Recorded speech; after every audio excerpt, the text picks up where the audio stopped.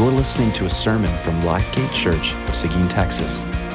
This sermon was preached by Joshua Jordan, who serves as the lead pastor at Lifegate Church. Find out more about us at www.lifegateseguin.com.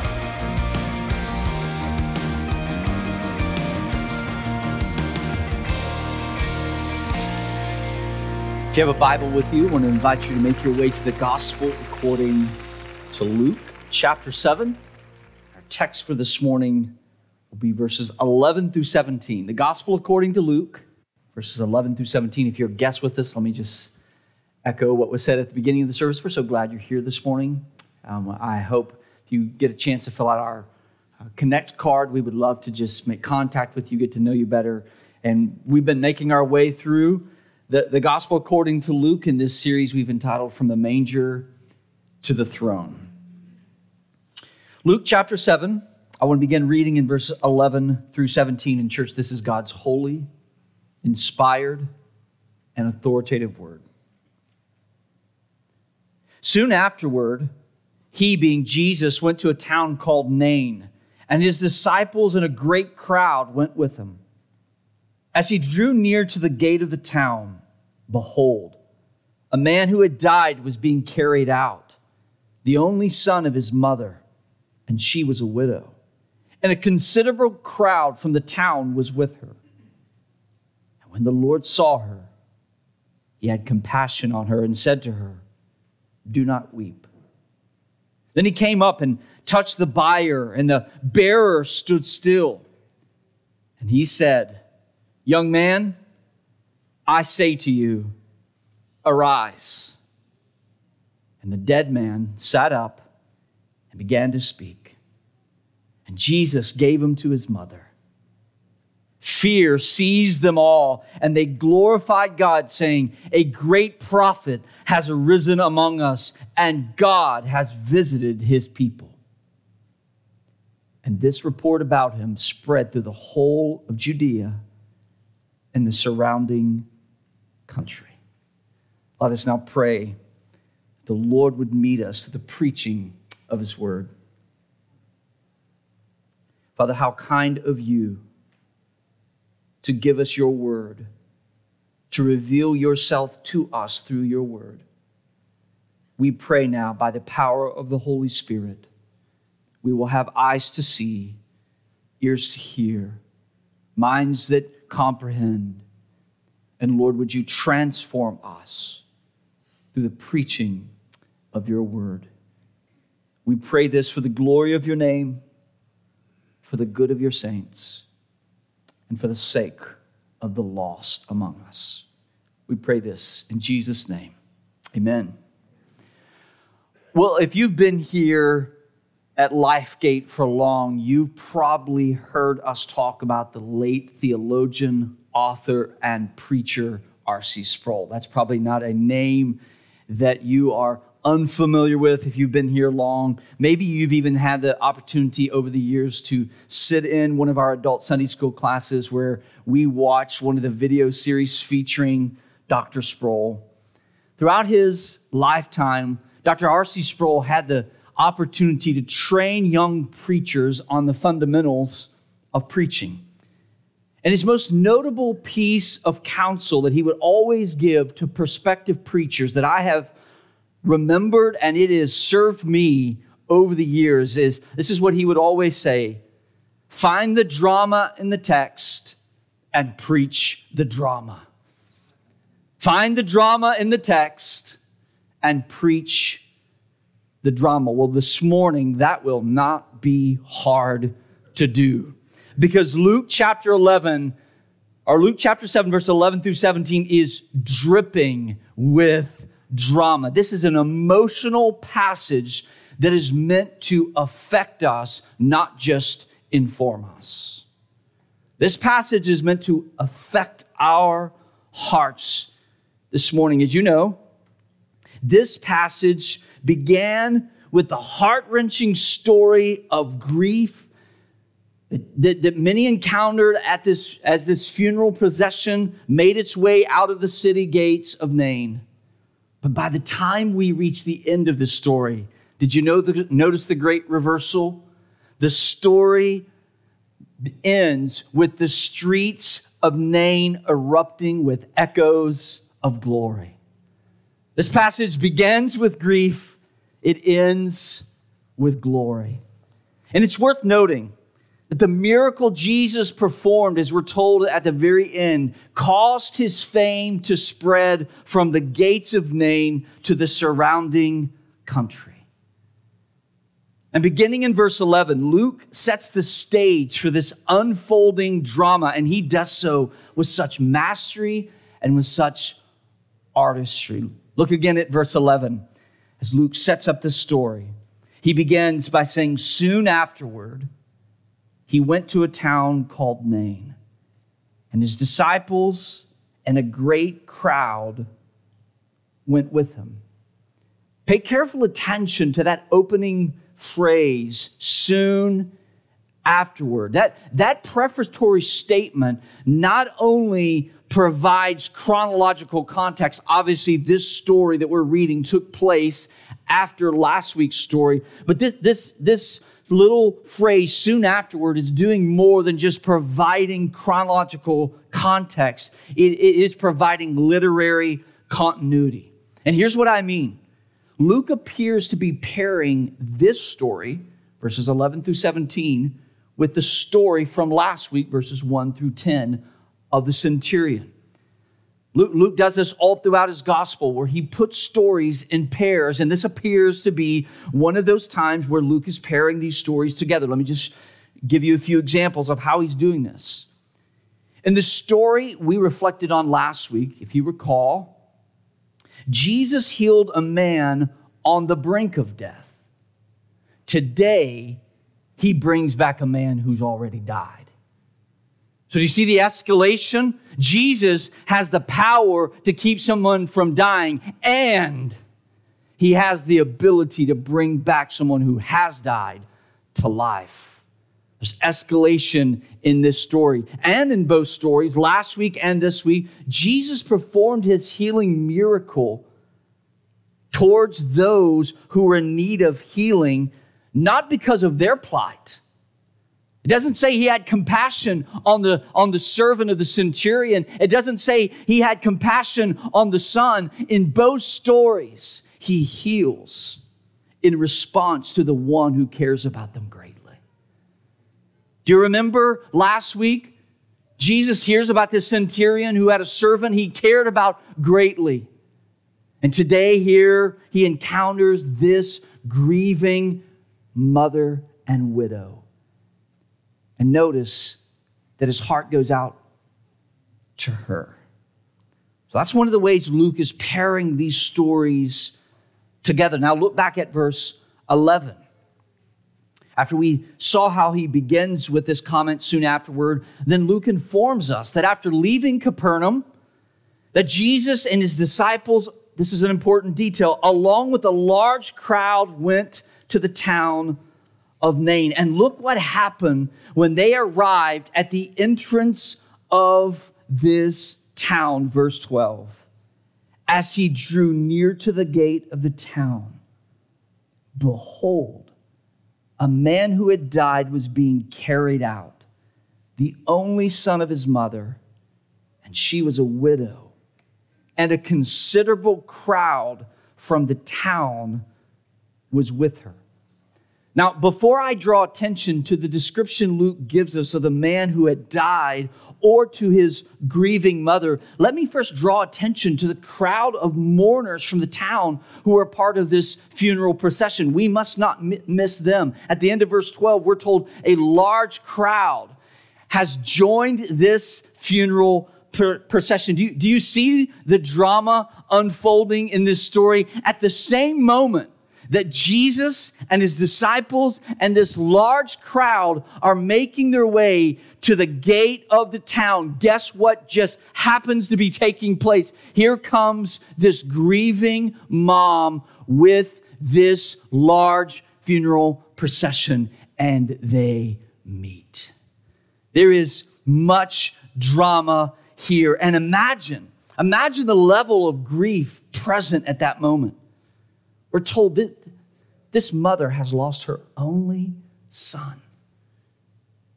Being that she was a widow, she was not only feeling grief-stricken at that moment, she was probably anxious about how she was going to provide for herself, because in that ancient Near Eastern context, a woman left without a husband or sons would have felt the concerns of financial provision.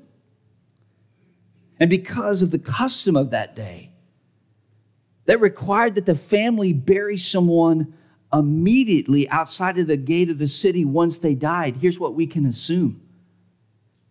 This young man had just died. He had died within that day. So the grief of his passing must have been fresh, and it was observable. So here comes Jesus, his disciples, and this large crowd. They'd just seen and heard about this healing of the centurion, and they arrived at the gate of this town. And here comes this funeral procession, and the weeping and the mourning and the wailing must have been loud and uncomfortable. See, let's try to get ourselves in that frame of mind. I know we live in a culture where we have the privilege of doing things different when people die. But let us not forget that there was no nicely lit funeral home to take this son to. There was no memory videos they were going to watch together and laugh and cry. There was no makeup on the corpse that took away some of the signs of lifelessness. There was just the harsh reality of death, and it was weighing down on them all. But little did they know what sweet gift of providence awaited them that day. Here they are, filled with grief, filled with sorrow, and as they make their way out of the town to bury this son of this grieving mother, here comes Jesus. And in verse 13, we're told what happens when he is aware of the situation. When the Lord saw her, he had compassion on her. And he said to her, "Do not weep." We're told that when Jesus saw this grieving mother who had lost her only son and who had already buried her husband, he was deeply moved. When he saw her, he was deeply moved, and he showed her great compassion. And did you notice that Jesus did not respond to the mother because of her faith, like the centurion? That's where this story's different. There's many similarities between last week and this week. But it doesn't say, and he saw her great faith. No, he responded to her out of his compassion.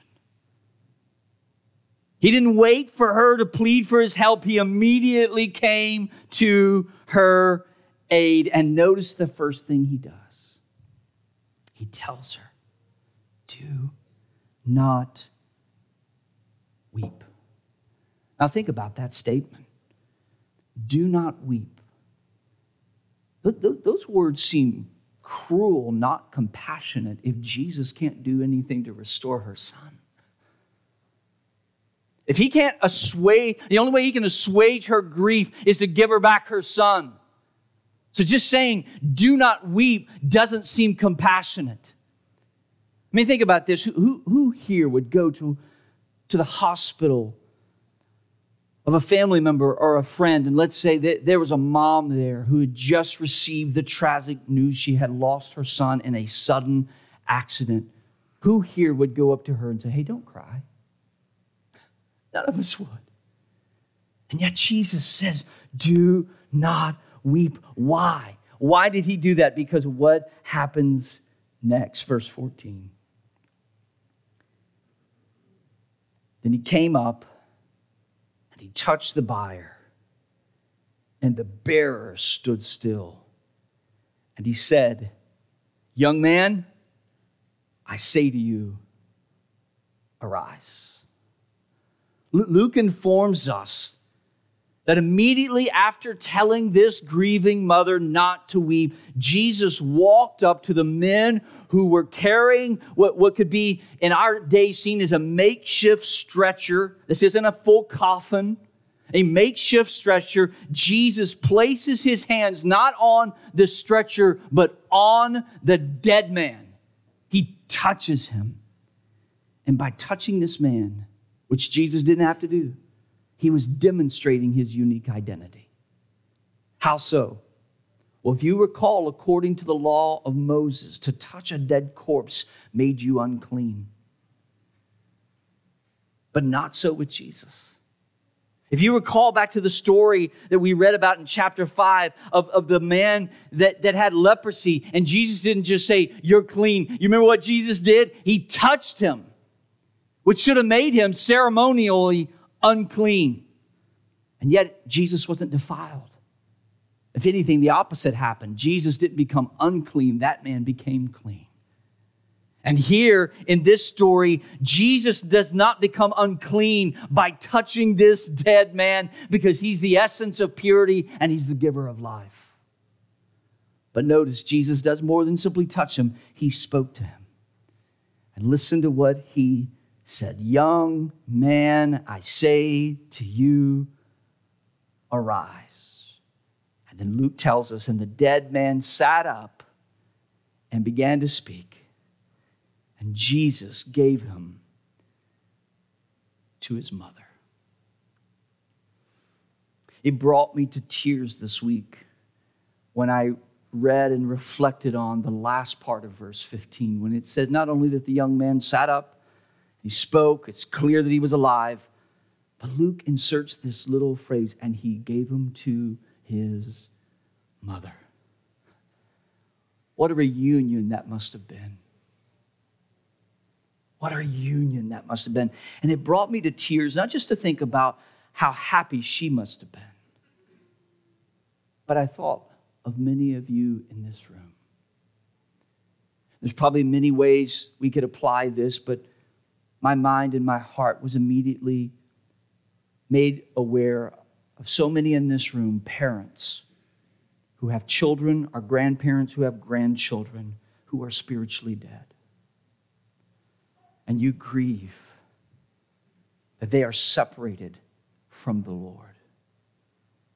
And I hope of many things this message does this morning, one of my prayers is that this message will stir faith in every parent who longs to see their children or their grandchildren saved. If that's you, can I just encourage you in this? Do not grow weary in praying for the Lord Jesus Christ to bring life to the spiritually dead.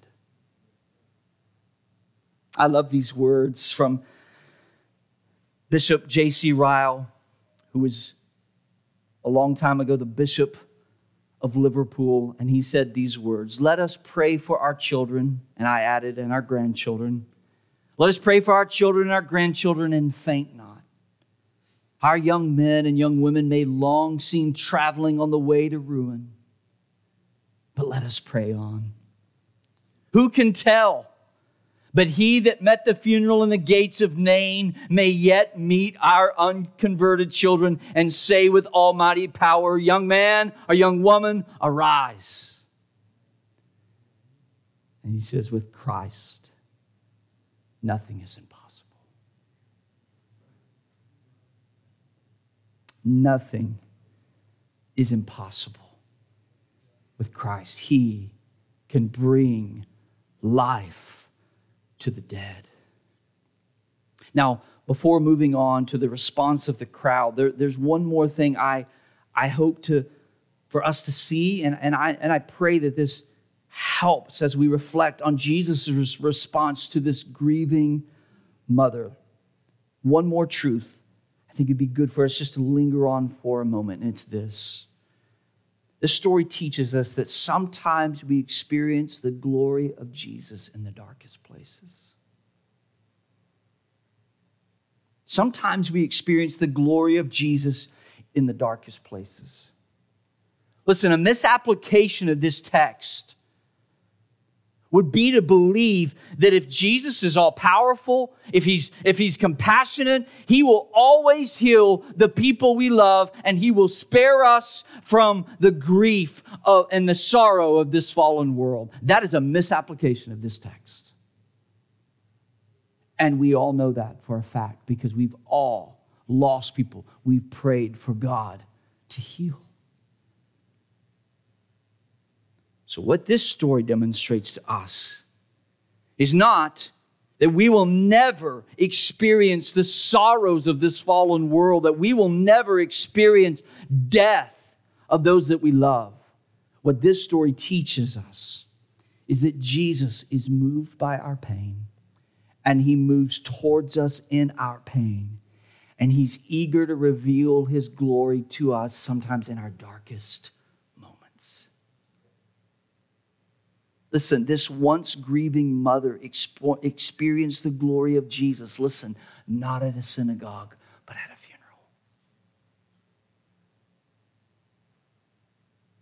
She experienced the greatness and the glory of Jesus, not in the synagogue, but at a funeral. And sometimes, listen, sometimes we meet Jesus in the most powerful and unexpected ways outside of Sunday mornings, in the darkest moments when sin and suffering wage war on our souls.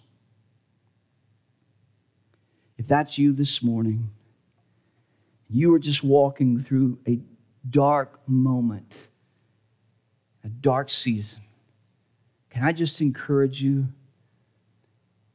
to have eyes to see and a sense of expectation that Jesus wants to reveal himself to you in ways you could never imagine.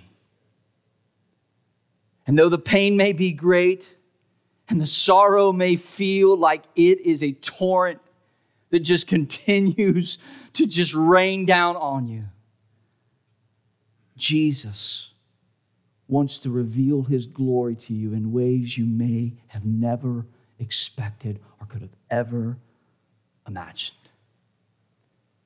Do you recall what Jesus proclaimed about his identity and his ministry in the synagogue in Nazareth? Remember back in chapter 4 when Jesus arrives at his hometown, and this is kind of the beginning of his public ministry. This is his moment to say, here's who I am, and here's why I've come. And listen to what Jesus does. After arriving there in the synagogue in his hometown, it says the scroll of the prophet Isaiah was given to him. He unrolled the scroll and found the place where it was written, "The Spirit of the Lord is upon me, because he has anointed me to proclaim good news to the poor. He has sent me to proclaim liberty to the captives and recovery of sight to the blind, to set at liberty those who are oppressed, and to proclaim the year of the Lord's favor." Listen, take comfort in those words. Did you hear what Jesus just said? Jesus just said he came to help those in difficult places with difficult situations. He didn't say, hey, I just came for those who have their act all together. I came for those who are righteous and religious and have great church attendance. No, I came for the broken and the strung out and the addicted, and those who can't help themselves. They've been through recovery so many times. They've messed up so many relationships along the way because of their sin and their brokenness. I came for them. He came for us in our difficult places and in our difficult situation. And it's important that we keep these words in mind from chapter 4 that I just read as we reflect now on the response of the crowd. We just saw the way in which Jesus responded to this grieving mother. Now let's consider how the crowd responded to Jesus after experiencing this miracle. And we're told by Luke, fear seized them all, and they glorified God, saying, a great prophet has risen among us, and God has visited his people. Now, as you can imagine, experiencing the kind of event they just saw unfold before their eyes, this would have had a profound effect on all those who observed it. Nobody saw this funeral procession and all of the grief that was associated, and only a few minutes later, the grief turning to glory, and everybody just said, oh, okay, that was neat. Oh, okay, that's interesting. Everyone who saw it was moved by it. If you will, put yourself there. You have made your way to the funeral procession.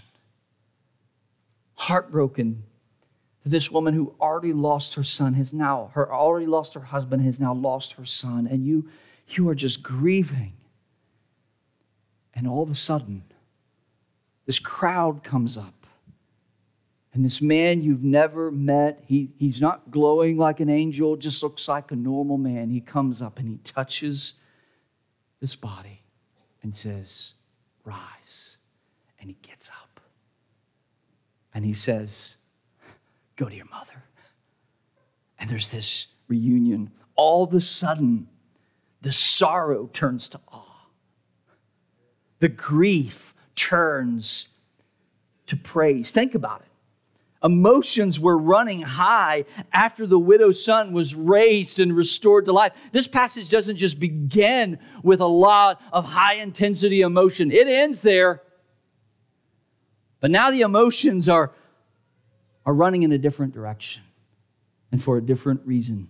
See, this miracle that occurred could only have happened if God made it take place. And because the people are aware, this isn't just something that anybody else could do. You know what the people do? They gave God the glory.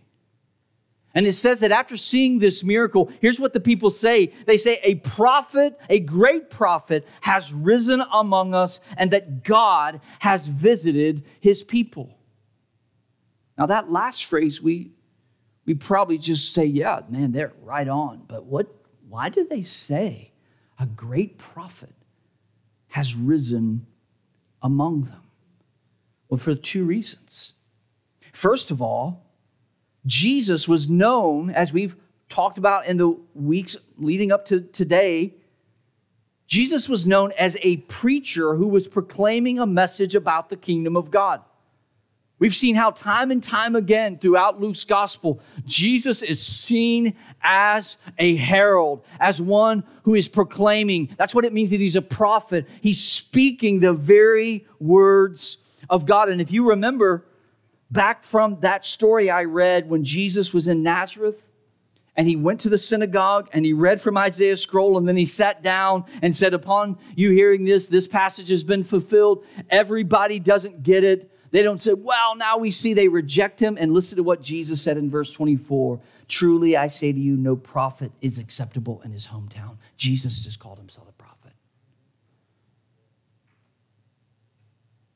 So there's something here about Jesus' ministry of proclamation. But then that raises the question, okay, so if Jesus is functioning with this prophetic role of proclaiming the message of the kingdom, why call him a prophet when all he did in this story was heal someone? I mean, you can understand why they'd call him a prophet after hearing the sermon we just spent 4 weeks reflecting on from chapter 6. I mean, call him a prophet then, but he didn't say anything profound. He just healed this guy. He brought him back to life. Why call him a prophet? That brings the second reason that they call him a prophet. Jesus is repeatedly in Luke's gospel compared to the prophet Elijah and Elisha. And if you think back to the Old Testament, these two prophets were unique because they were given the ability to do miracles.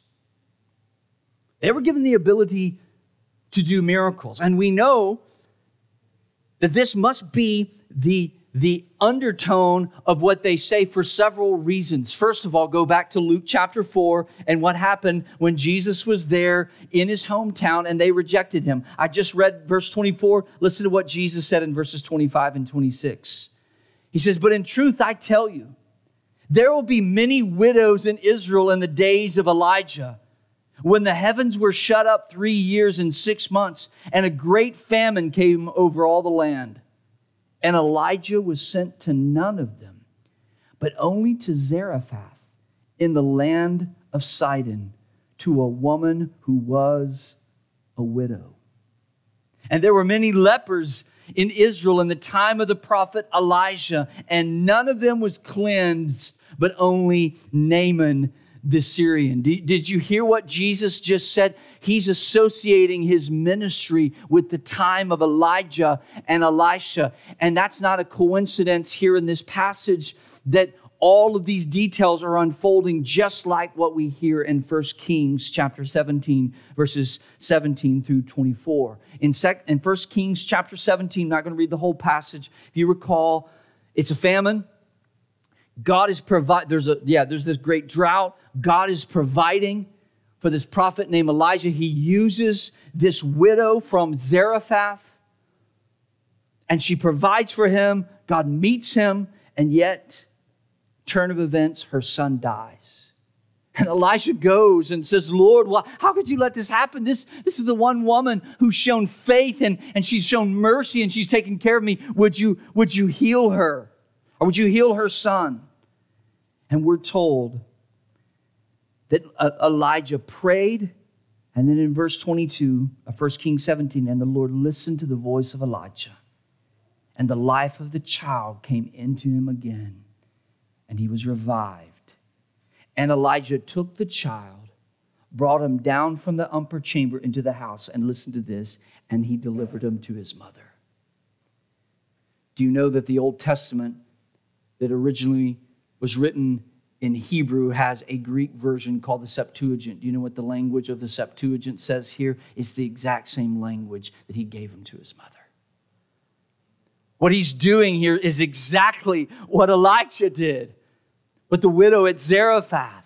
That's why they're calling him a prophet, a great prophet. They're associating him with Elijah and Elisha, and we know that because later on in chapter 9, verse 19, when Jesus says, "Who do people say that I am?" Verse 19, "And they answer, John the Baptist, but others say Elijah, and others that you're one of the prophets of old that has risen among us." Obviously, people hear the authoritative teaching of Jesus and they observe the power of Jesus and they say, okay, there's something about him. It's not just unique, it reminds us of what God was doing in the Old Testament. See, by calling Jesus a prophet who was like Elijah or like Elisha, the crowds were declaring that Jesus was a prophet who delivered the message about God's kingdom, and yet he authenticated the message with great signs of power. That's what made him a great prophet in that sense. He not only proclaimed about the kingdom, but God gave him the ability, like he gave Elijah and Elisha, to back up, to authenticate all that he said with these signs of power. However, even though the crowds saw Jesus as a prophet, they're only partially right. They're only seeing through a glass dimly. Therefore, many in the crowd miss what this moment of visitation from God meant. You remember what they said? God has visited us. But we must not hear this only as a declaration of faith.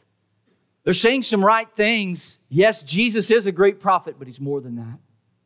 And yes, God has visited his people. This is actually a theme throughout Luke's gospel. And the last time that Luke mentions that phrase that God had visited his people was when he weeps over Jerusalem. And he prophesies its destruction. And listen to what he says in verse 44. And they will not leave one stone upon another. He's talking about the destruction of Jerusalem, the destruction of the temple. Why? because you did not know the time of your visitation. So here are these people saying, the Lord has visited us. You're right.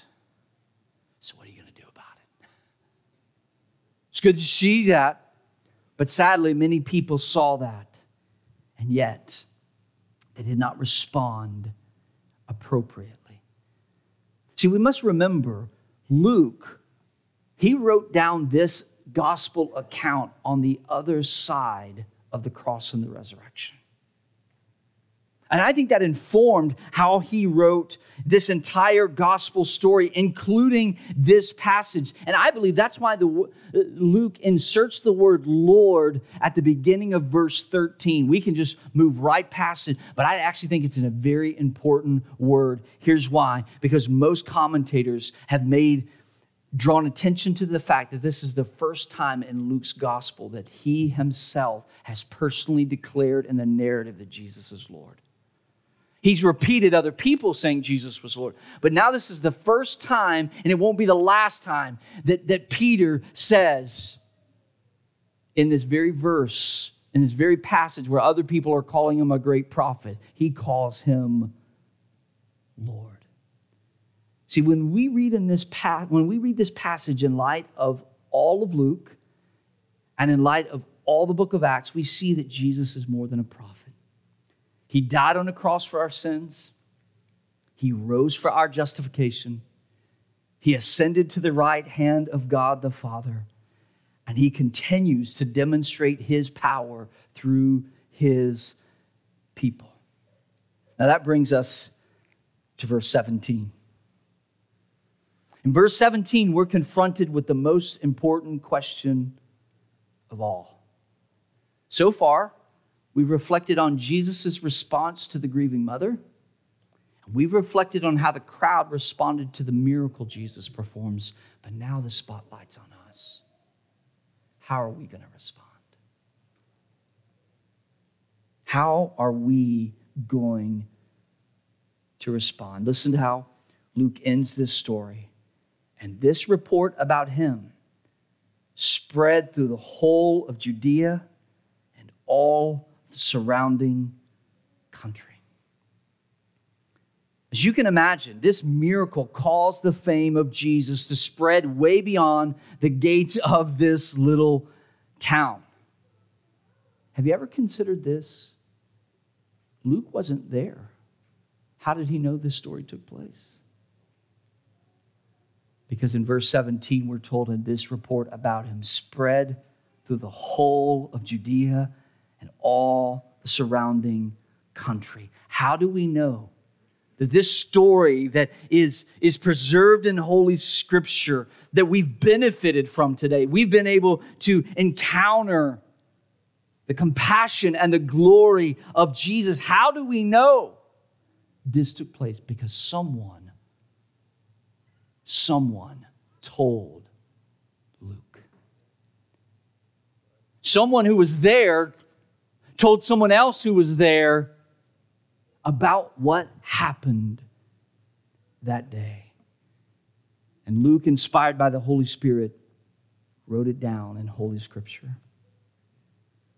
And what we're going to discover in the text we're going to look at next week is that this text not only connects to last week, it connects to this coming week. What we're going to discover is that as the reports about Jesus begin to spread, questions about his identity began to be raised.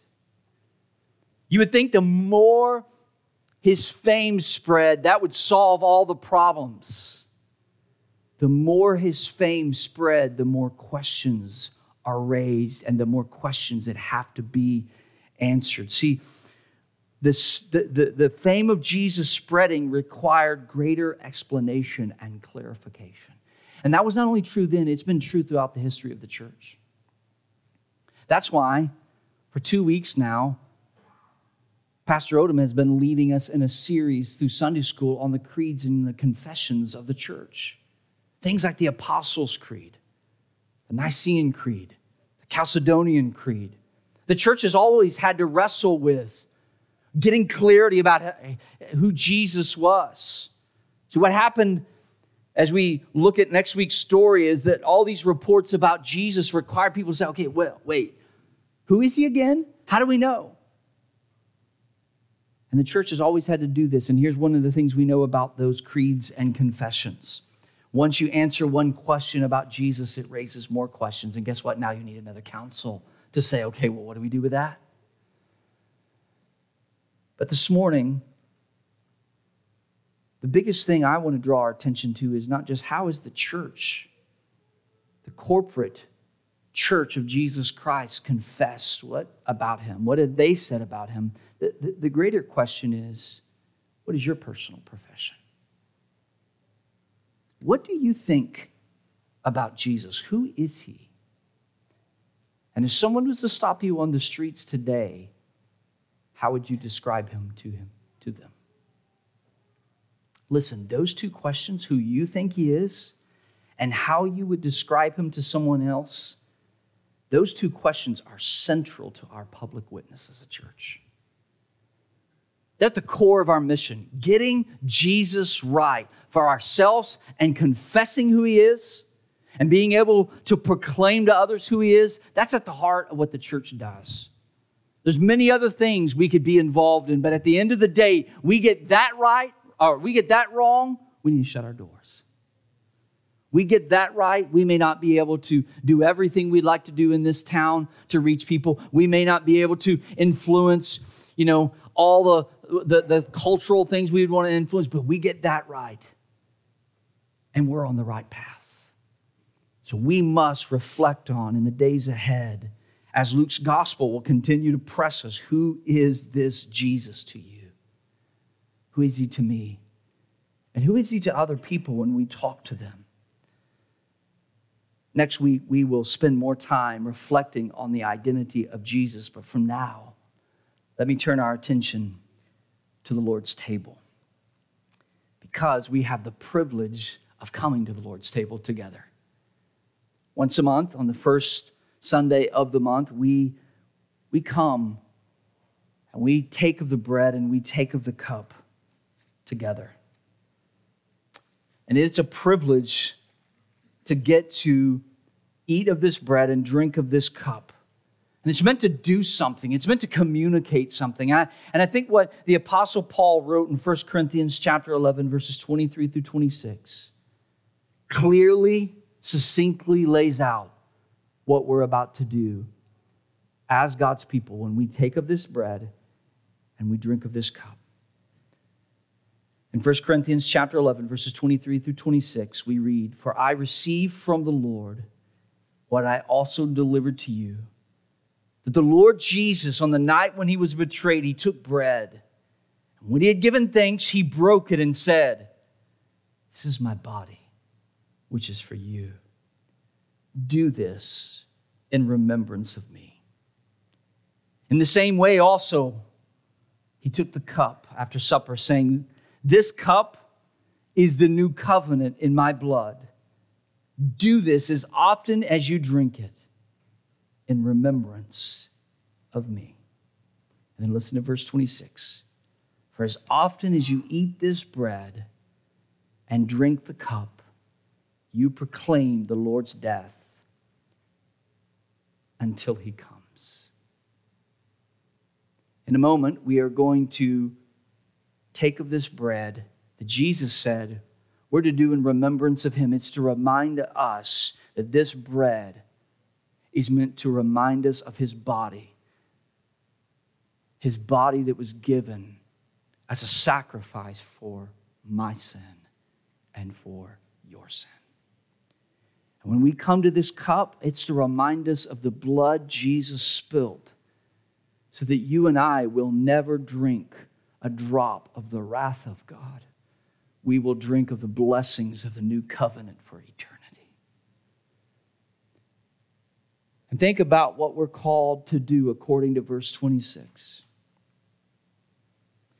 "For as often as you eat this bread and drink the cup, you proclaim the Lord's death until he comes." You know what we're doing when we take of this bread and drinking of this cup? We are proclaiming something.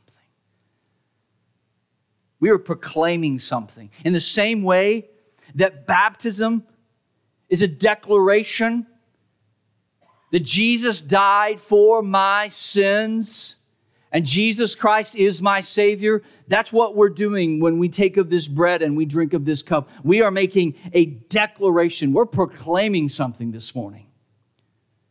So as you come to this table, let us not forget what we're doing. We're making a loud proclamation, a clear declaration. This is who Jesus is. And did you hear what we're proclaiming?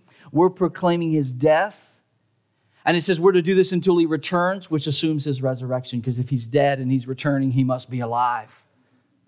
So when we come to this table, you know what we're doing? When we eat of this bread and we drink of this cup, we're saying Jesus died, He was buried, He was raised, and He's coming back for me. But not only are we proclaiming something and declaring something with this bread and this cup, we're celebrating something.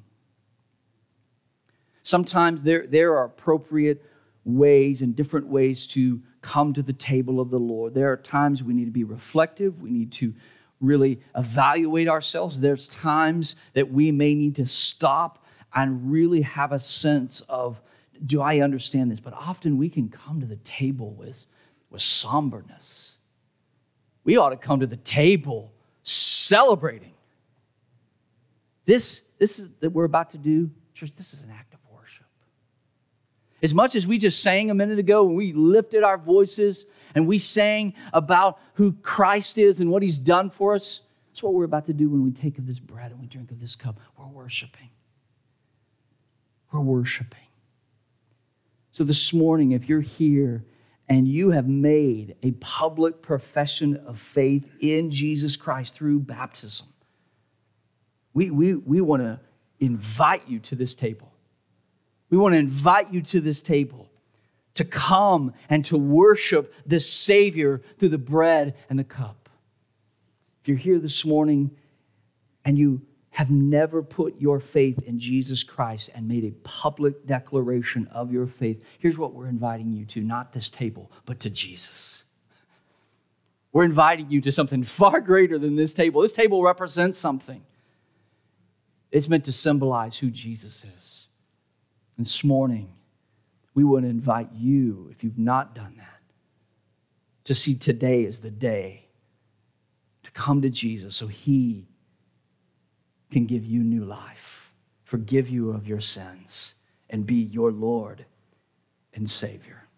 So church, let us now pray together for this time, and I'll give us some further instructions as we take the Lord's Supper together. Father in heaven, we thank you for the bread.